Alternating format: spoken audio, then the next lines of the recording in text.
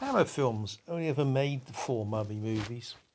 And of these four, arguably only the first, The Mummy, made in 1959, starring Peter Cushing and Christopher Lee, the latter in the title role, well, that's the only one that's actually any good. The last entry in the genre, 1971's Blood from the Mummy's Tomb, has its supporters. It's certainly a good-looking movie, with a lot of atmosphere and some decent suspense sequences, but it's undermined by a confusing script based on Bram Stoker's Jewel of the Seven Stars, and serious production difficulties.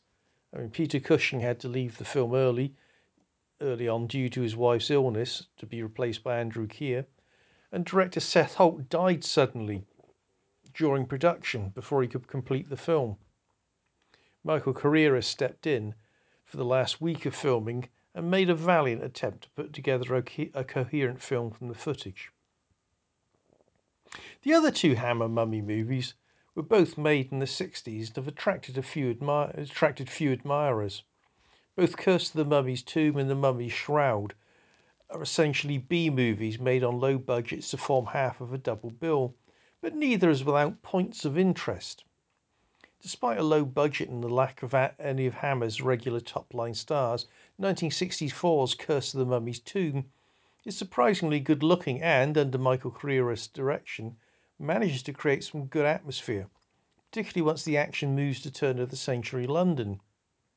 Whilst the film's mummy lacks the sheer presence that Lee brought to the role in 1959, it still makes an effective monster, especially when looming out of the fog at its victims. John Gilling's 1966 The Mummy's Shroud has far lower production values, with most of the action confined to a studio-bound recreation of Cairo, consisting mainly of whitewashed interiors. It does at least boast the presence of Andre Morel, although top-billed he makes an early exit. Roger Delgado gives a satisfyingly over-the-top performance as the villain, with Catherine Lacey as his cackling fortune-telling mother, giving him a good run for his money. The film's mummy was not the most convincing-looking mummy, although ironically it was closely modelled on a real mummy which can still be seen in the British Museum. This mummy is surprisingly violent, dispatching its victims by throwing them through windows or pouring acid over them.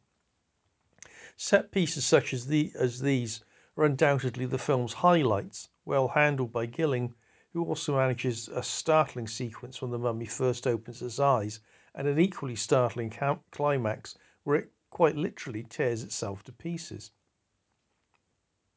Ultimately, both films demonstrate the fundamental problem with mummy films. It's virtually impossible to vary the plot. It's always the same. A tomb is desecrated by American or European archaeologists invoking a curse which involves a mummy coming to life and murdering them. Both films try to bring in variations. Curse mixes in a wandering Jew element, with a character turning out to be the mummy's brother and murderer, who is cursed to live until he dies by his brother's hand. While Shroud brings in a subplot involving the mummy protecting the tomb of a long-lost boy pharaoh. But essentially, they're just remakes of the 1959 film. Blood from the Mummy's Tomb at least tries to be innovative, bringing in reincarnation and dispensing with any actual mummies perambulating around London. Interestingly, both Curse and Shroud feature rapacious capitalist businessmen who want to exploit the mummy for profit, exhibiting it around the world as some kind of fairground attraction.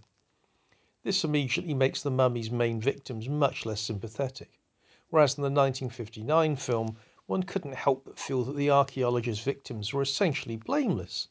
In these two films, you were left feeling that some of the victims had it coming.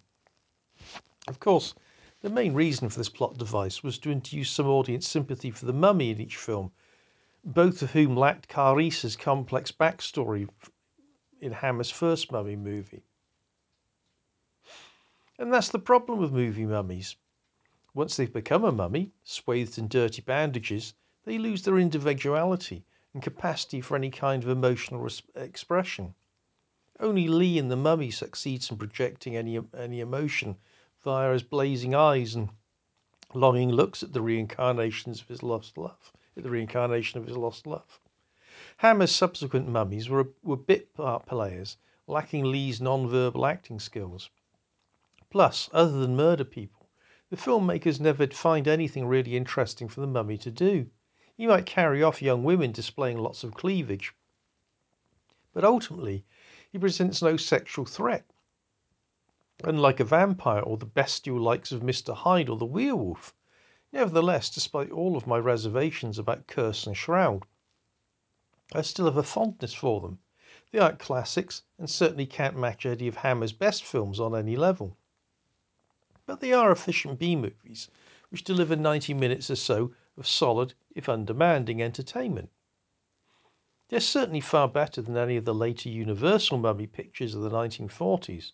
I once watched all of these in a movie marathon on some long-defunct digital channel and nearly lost the will to live.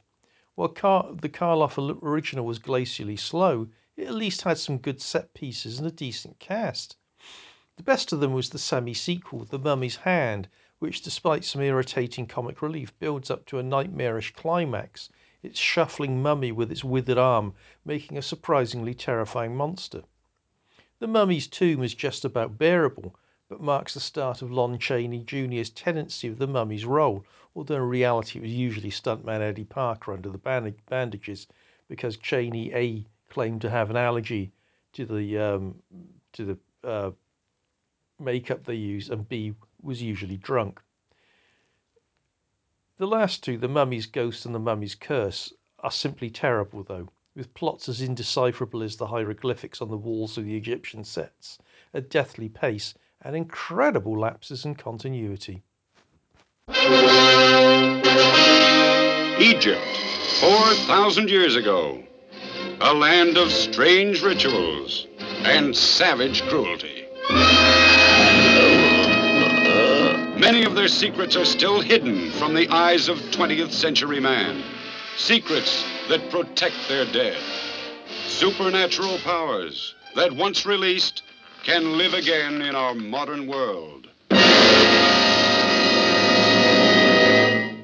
The Mummy, the living dead, bringing terror and death across 4,000 years.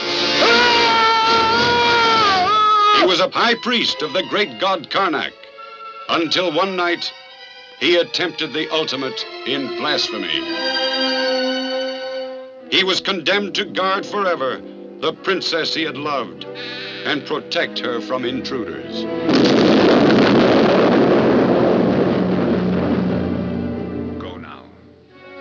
Go and destroy those who desecrated the tomb of our princess.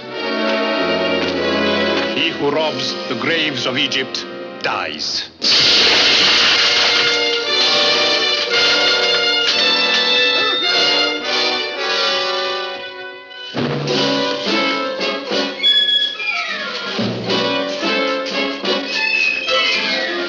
He who robs the graves of Egypt dies.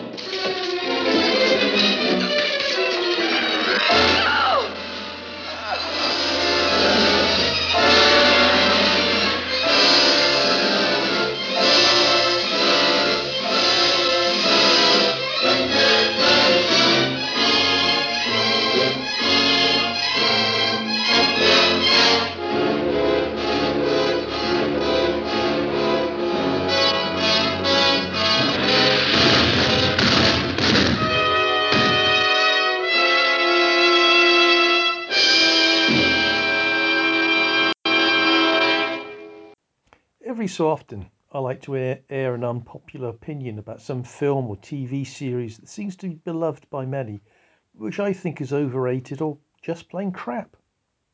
Recently, my heart sank when a streaming channel I get via my Roku box finished its rerun of 70s and 80s Cheese Fest The Love Boat and replaced it with Quantum Leap. Now, I'm sorry, but I've never understood the following that the latter has garnered. I tried watching it when it first started showing in the UK, but quickly gave up as it became evident that, despite an apparently interesting science fiction premise, this was, in reality, simply a peg to hang a series of utterly mundane, often nostalgia-driven period dramas upon. I mean, it sets up the idea of its protagonist being able to travel through time, then confines his time travelling span to his own lifetime. Okay, I know that made it cheaper to produce as everything was set in the US of the 50s, 60s, and 70s, but it immediately precluded any interesting science fictional or proper historical adventures. Then we have the problem of the apparent randomness of his jumps into different people's lives, different people's bodies at different times. They aren't random. Each time he's put there for a purpose to set something right in their lives and change history in the process. But we'll come to the problems that sets up later. But who or what is guiding his jumps? Aliens, some kind of authority that stands outside of time, as in as he marks the end of eternity, and is dedicated to maintaining the true timeline. Or is it God? Sadly, it always seems that the program makers tended toward the latter explanation, both the most boring option and the one that sits diametrically opposed to its science fiction premise. Worst of all, if it really is God guiding him to solve other people's problems each week, which is actually made quite explicit in the first episode of the second season, when Dean Stockwell's character states quite clearly God is taking control of this program, then doesn't this just reduce Quantum Leap to being Highway to Heaven with time travel? Then there's the problem with our hero's changing of history every time he sets something right. Each of these would obviously change the very future from which he comes. Indeed, logically, back in that future, his colleagues helping him shouldn't be able to tell that history had changed because their memories of it would have changed as would his. Yet every episode they're able to tell him how it's changed. While changes to one or two personal timelines might not have a huge effect on the future, cumulatively they could well create significant alterations to history. Yet this is never addressed, with his future apparently remaining constant. Then there's the very idea of setting things right. Who says that history didn't work out the way it should have in the first place? This brings us to the idea embodied in Quantum Leap that there is somehow a correct timeline for history, and that certain events in the past have changed history, which is nonsense. History isn't a river. It doesn't flow down a natural route from which it can be diverted. History is simply an accumulation of events. What happens, happens, and then their consequences are history. There is no predetermined path. Even if there was, as Quantum Leap seems to presuppose, who or what has been derailing it to the extent that someone needs to change it on behalf of God? Again, the issue is never addressed in this ill-thought-out series, which is what I really resented. The pretense on Quantum Leap's part that it was some kind of science fiction show, when in reality the science fiction premise is simply a gimmick to enable what amounts to an anthology series with continuing central characters involved in some very mundane, as I said before, not very interesting adventures. It never tries to properly explore any of the more interesting issues it raises, instead opting for the laziest path possible and relying on schmaltz and heartwarming middle American values to try and build an audience. Look, if I'd wanted to watch weekly tales of divinely inspired do-goodery, then I would have watched the aforementioned Highway to Heaven. Basically, Quantum Leap is just sentimental pap of the worst kind, and frankly I preferred The Love Boat. That had no pretensions.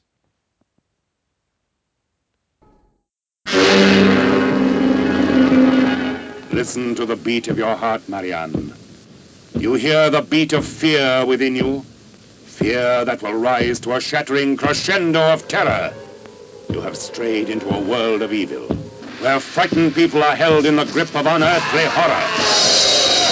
Beware of pity for the handsome prisoner in the Castle Meister. Beware of love, for in your heart is only the pulsating throb of terror.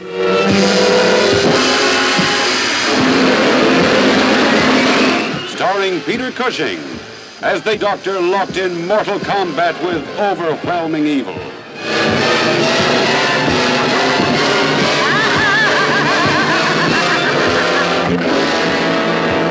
Also starring Frida Jackson as Greta. who served the vampires with insane loyalty. You needn't be afraid. She's dead. Martita Hunt, the Baroness, victim of her own son.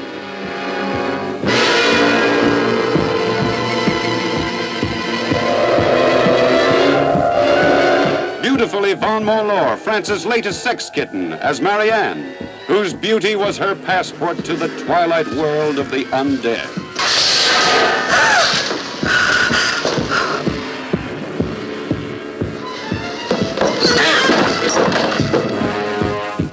David Peel as the Baron, blindingly handsome. Yet his kiss transformed the most beautiful girls into monsters.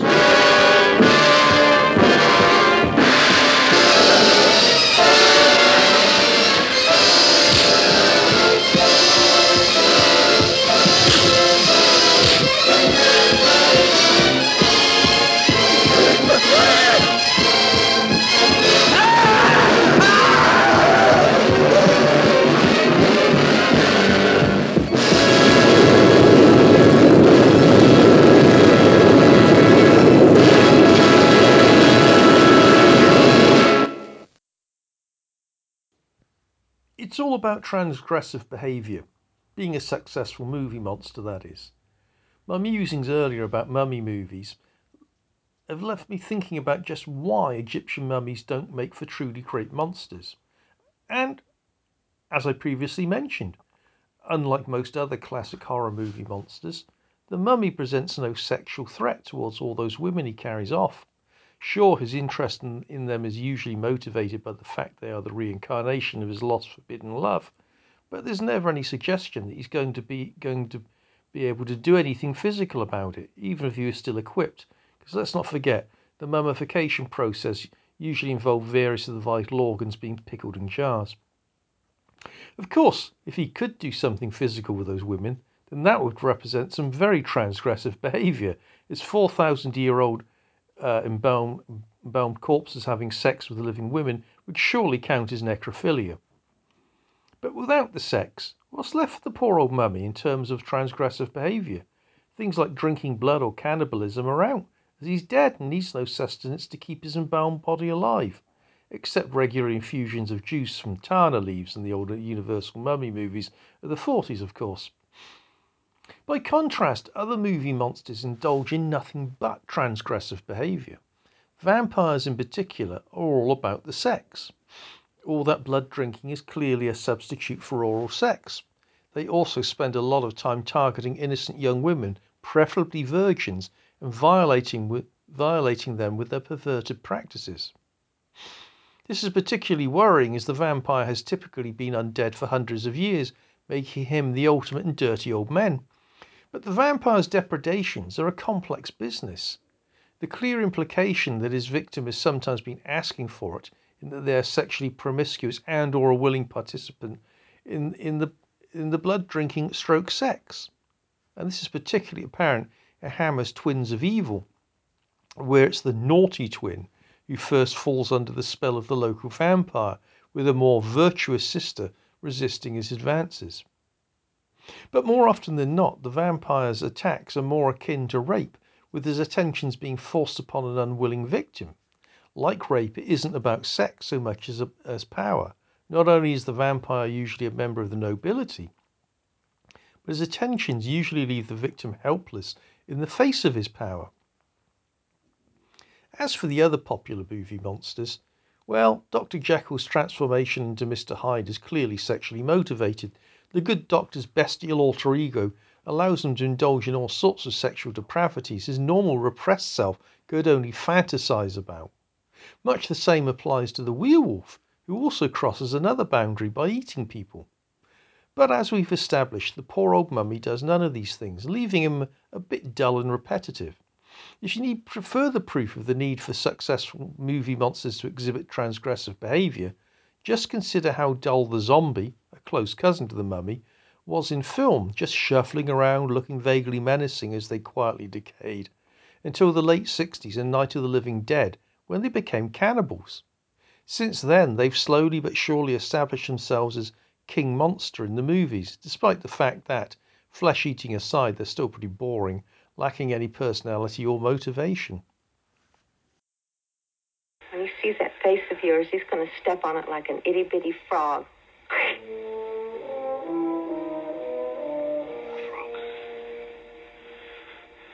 Are you equating my face to a frog, Mrs. Quibble? No. Frogs are ugly, Mrs. Quibble. Are you suggesting that I am ugly? No. With a nose only good enough to rub in the corns and bunions of my tormentors. No! You're out! Let go of my foot!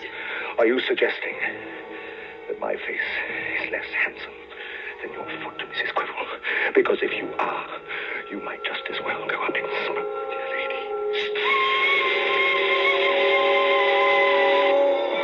She's dead. I'm still a virgin.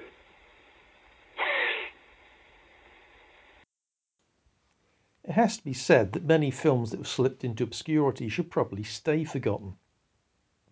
1980s Dr. Heckle and Mr. Hype, for instance. A truly what-the-fuck experience which quickly outstays its welcome. It is one of Cannon's earliest productions following the studio's takeover by Golan and Globus. They clearly intended it to be a major release. I recall that during its making it got a lot of coverage in the UK press, centering around the fact that it was to feature Oliver Reed playing a comedic take on Jekyll and Hyde. But it never appeared in cinemas and, as far as the UK was concerned, it just seemed to vanish. What happened was that Cannon had, upon seeing the completed film, deemed it unreleasable, and instead selling it direct to cable TV.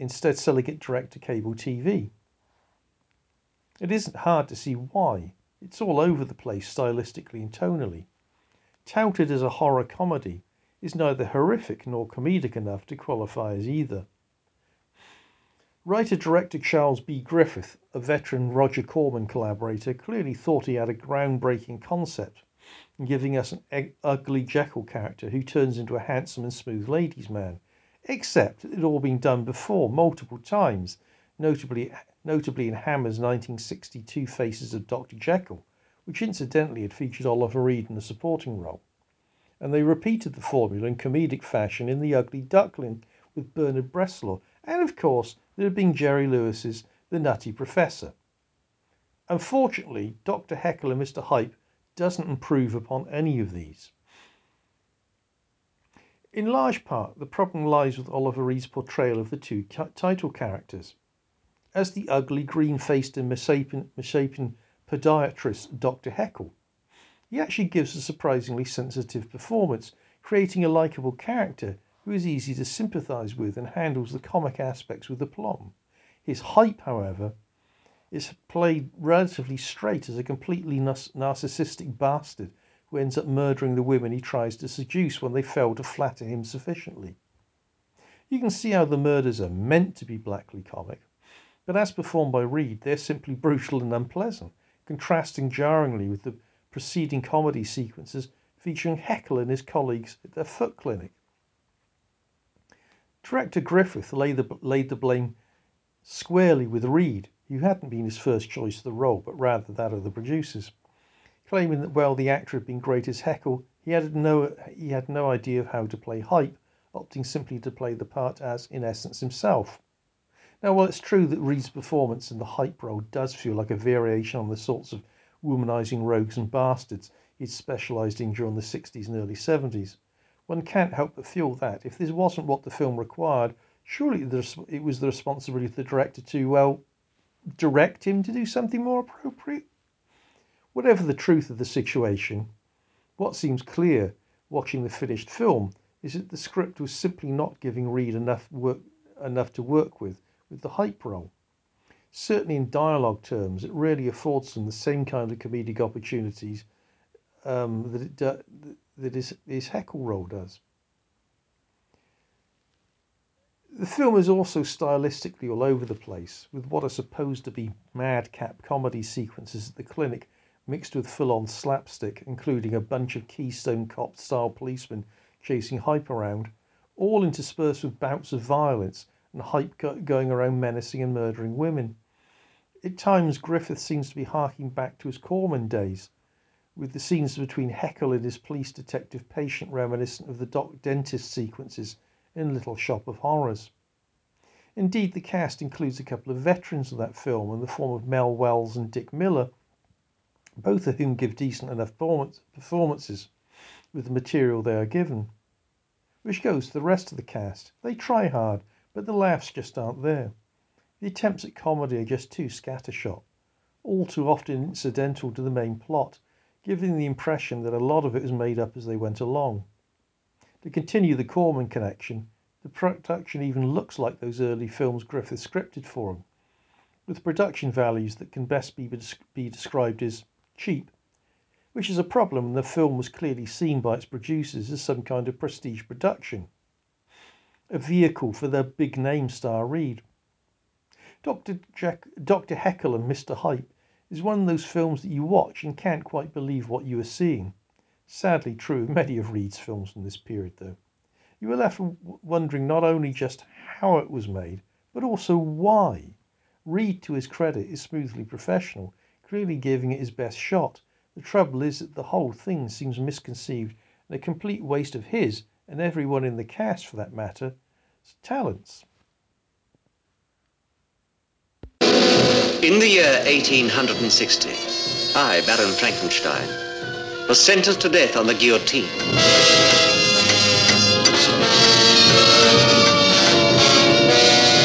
Why? Why had the world condemned me? Because I was the first man to create another living being.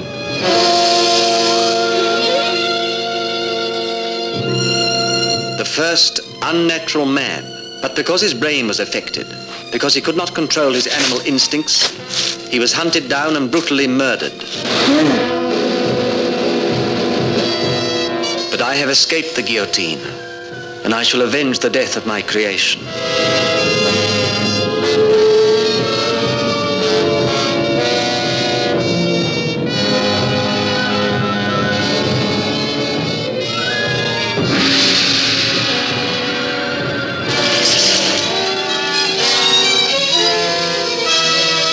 Who is he? Nobody.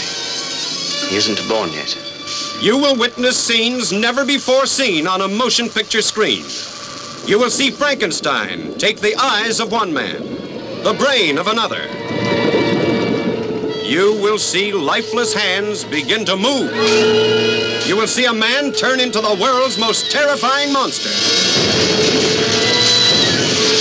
Anesthetic! Quick, man! Switch off!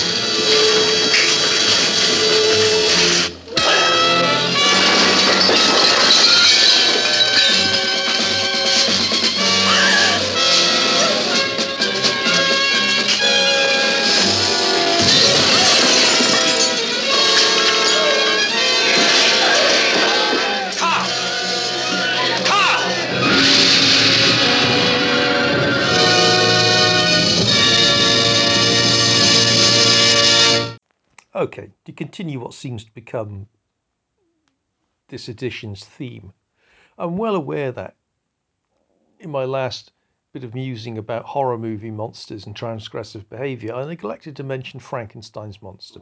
Well, as always, there's the sex angle. Like the mummy, the monster is always carrying off young women in low-cut dresses, or even their underwear, with the clear implication. Well, they're in their underwear. He isn't. With the clear implication of a sexual motive. Indeed, in the 1931 Frankenstein, there's a scene where Carlos Monster lumbers into his creator's bride-to-be's bedroom.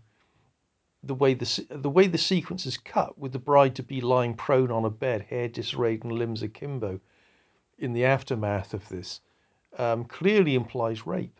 Of course, there's always the question of whether Frankenstein has constructed his monster with the requisite equipment for that sort of activity.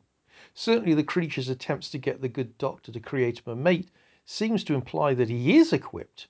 Interestingly, in the original novel, written before science had any understanding of genetics, Frankenstein worries that if he creates a bride for the monster, they will procreate a whole race of misshapen monsters. In reality, of course, as they would have possessed someone else's organs of procreation, they would have produced offspring that looked like whoever had donated those particular organs. Whilst an argument for the monster's transgressive behaviour being rape can be made, an argument could also be made that it's the creature himself who represents transgressive behaviour.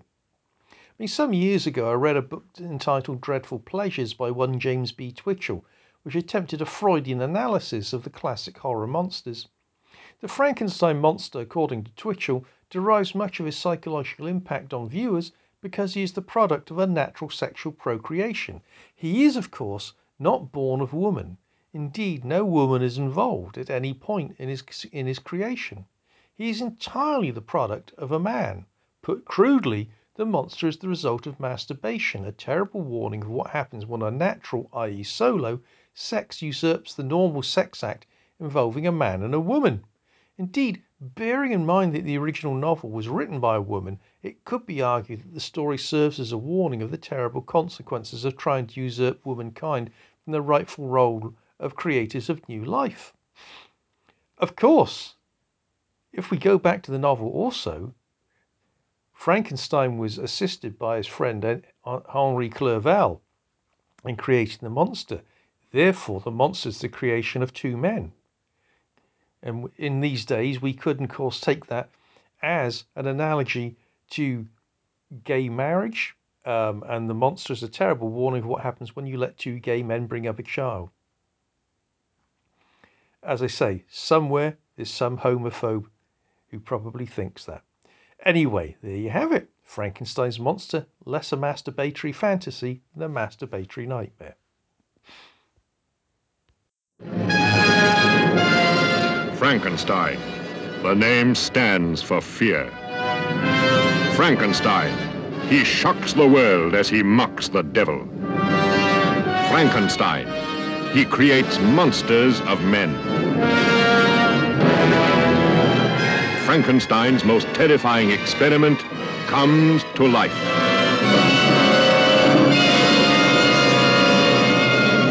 Frankenstein created woman. Who am I? Who am I?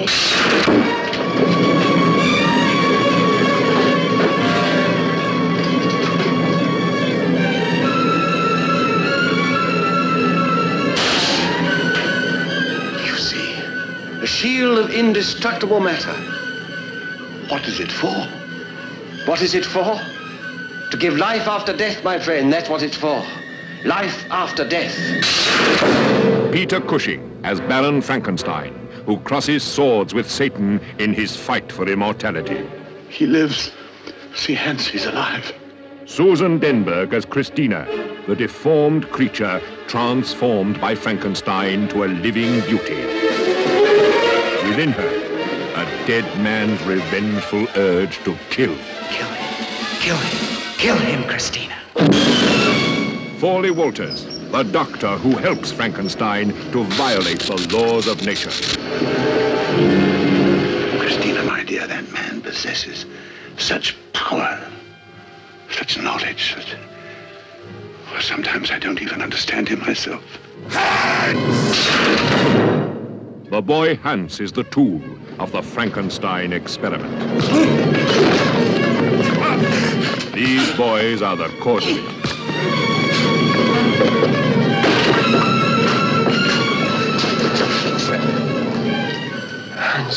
Hans. Come back. He's come back from the grave. Somebody's brought him back.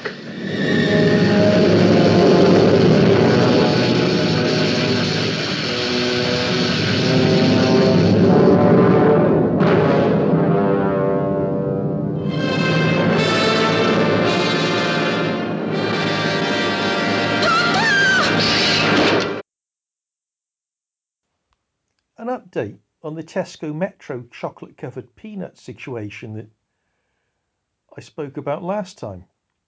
After my failed attempt to buy a packet of the aforementioned peanuts with a Tesco Metro employee telling me that they couldn't be sold as they didn't exist, despite being on their shelves and in their packaging, I decided to check out the current situation on this front, given that a few weeks have gone by.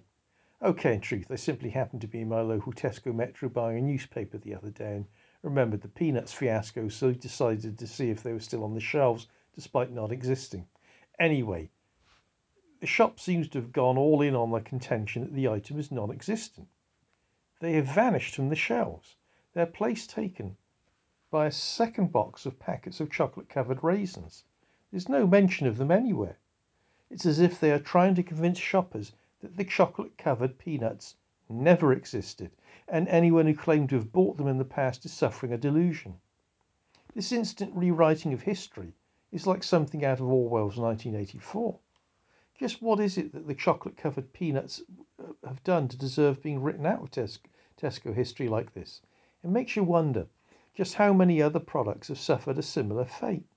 Is this why I can't find anyone else who remembers various now defunct confectionery and snacks of my childhood, like the Tingle Bar or Rancheros? Now, as I noted last time out, it's entirely possible that the non-existence of the chocolate-covered peanuts is confined to my local Tesco Metro, and that if I went to the main Tesco on the edge of town, or to a branch in another town, I might find them still on sale. But as ever, I just can't be asked to do so. Plus the fact that I can get them for Lidl for 20p cheaper, even than the reduced price Tesco are claiming that their chocolate-covered peanuts could be bought for, if they existed, means that I'm not actually interested in buying them from Tesco anymore. Nonetheless, the whole bizarre episode still fascinates me. I've never before had the experience of trying to pay for something and being told that it doesn't exist. Perhaps I should simply have replied, okay then, if they don't exist, I'll just walk out with them. I can't shoplift something that doesn't exist. I have a feeling that had I done so, alarms would have been going off, security guards trying to detain me, and the police would have been called. I'm still intrigued by the fact that the non-existent peanuts had an on-shelf price label exclaiming chocolate peanuts, new lower price, implying they must have existed prior to this to have an existing price to be reduced. Maybe it was that reduction that triggered their non-existence. Actually, I did notice that the wine gums are now labelled similarly. Maybe if I tried to buy a packet of those, I'd find myself going through the same conversation at the till as to whether or not they exist. Luckily, though, I don't particularly like wine gums. Stop press. Another update. I was in Tesco Metro again a few days ago, again buying a newspaper, and for some reason I felt the urge to check on those chocolate-covered peanuts. There they were, back on the shelf. But now, after examining a packet, I think I have the answer to why the packet I tried to buy apparently didn't exist. When I was trying to buy a packet, all the packets were what I thought was the regular size of 180 grams. However, these new ones, with a reduced price on them, are only 150 grams per packet. Ha! So they've reduced the size of a packet by nearly half, but have reduced the price only by around 10%. Hardly good value. So there you go. That's what it was all about. They had the wrong packets on the shelves. Those are the ones that don't exist anymore. The original 180 gram packets did not exist anymore as far as they were concerned. But for some reason, they've been put on the shelves. I don't know. Sedition at Tesco, obviously. But there you go. Another good reason, though, for not buying those bloody chocolate-covered peanuts at Tesco. Because they're trying to rip you off by selling you less for more.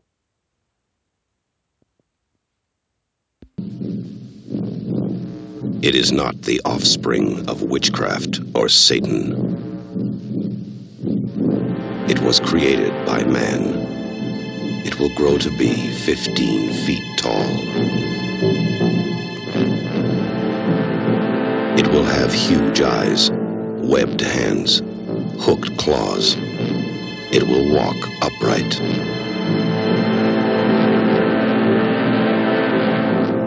And it will mindlessly, mercilessly kill every living thing it meets. Prophecy.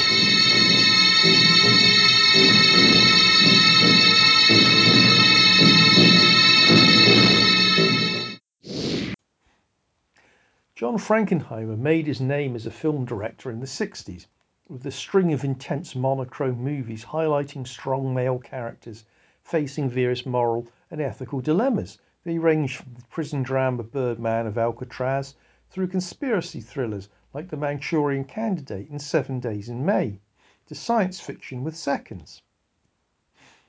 With the 70s, he turned to colour, producing muscular action dramas like Grand Prix and literary adaptations like The Fixer and The Iceman Cometh. Then his career seemed to go off the rails somewhat, to the extent that, by 1979, he was found to be directing the eco-horror movie Prophecy. Now this is another of those films which seemed to become difficult to see with no TV outings or home media releases for many years. This despite the fact that not only did it have a named director, but it was also a studio-backed picture, a Paramount production, which by the look of it had a reasonable budget. Having recently had the opportunity to see a decent copy of the film, it's easy to see why it isn't well remembered or particularly loved by either its studio or director. Made in the wake of Jaws, which saw the light of day in 1976, Prophecy is fashioned as a revenge of nature type film, with visitors and residents to a mountain community falling prey to something big and nasty in the woods. These events are framed by a dispute between a ruthless logging company busy deforesting the area to provide trees for its paper mill and the local Native Americans, and an investigation into possible pollution of the local river by a doctor sent by the Environmental Protection Agency. Being a John Frankenheimer film, there are plenty of alpha males on hand, but here they seem to be full of insane levels of testosterone-fueled aggression. The main male characters are always angrily butting heads, be it the doctor and the logging company exec clashing over whether or not the paper mill is responsible for the local population and the subsequent mutation of the local flora and fauna, the exec and the leader of the Native Americans arguing over access to mountain roads.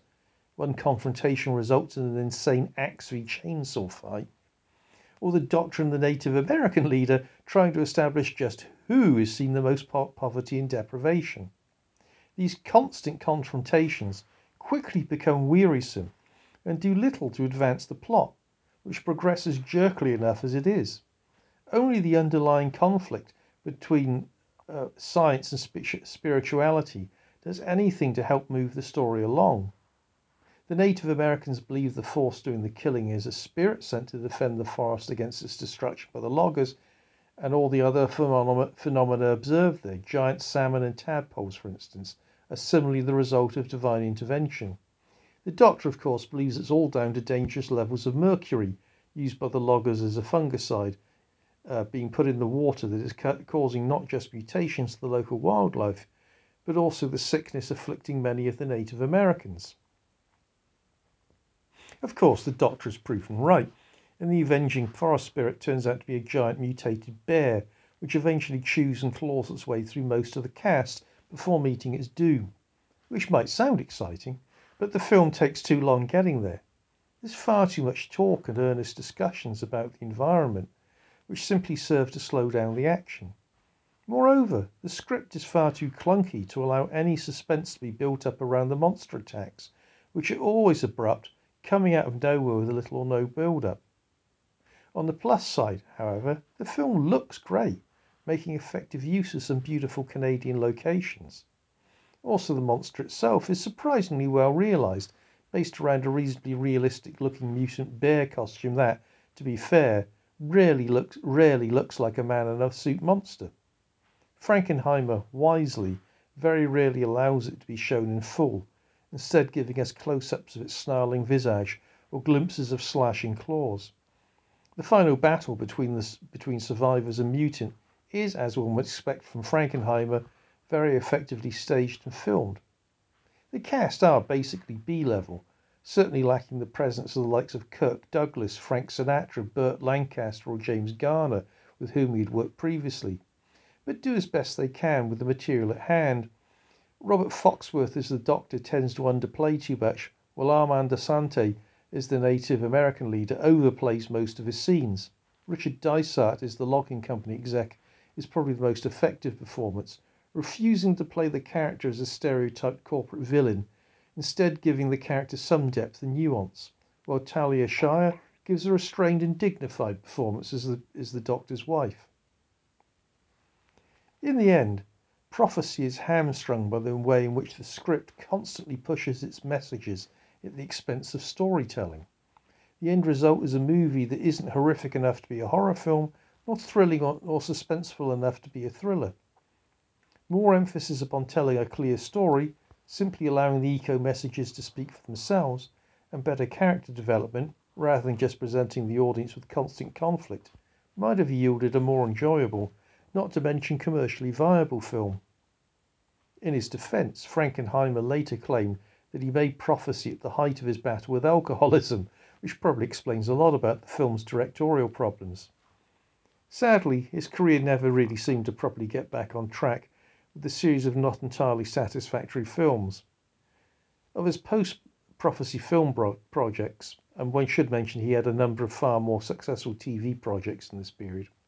So of the theatrical released films, only Ronin really stands out for me, with his last film, Reindeer Games, being particularly dismal.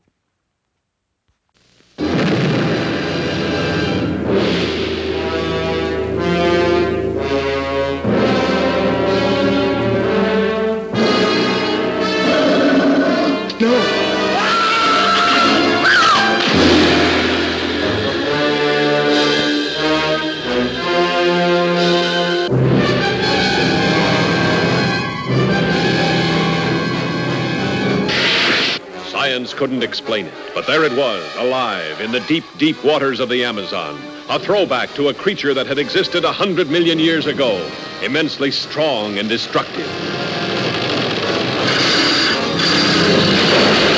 A woman's beauty, the bait that brought it out of its lair. See underwater thrills never photographed before. See Titanic underwater battles never dreamed of before in this most terrifying of the science fiction adventures.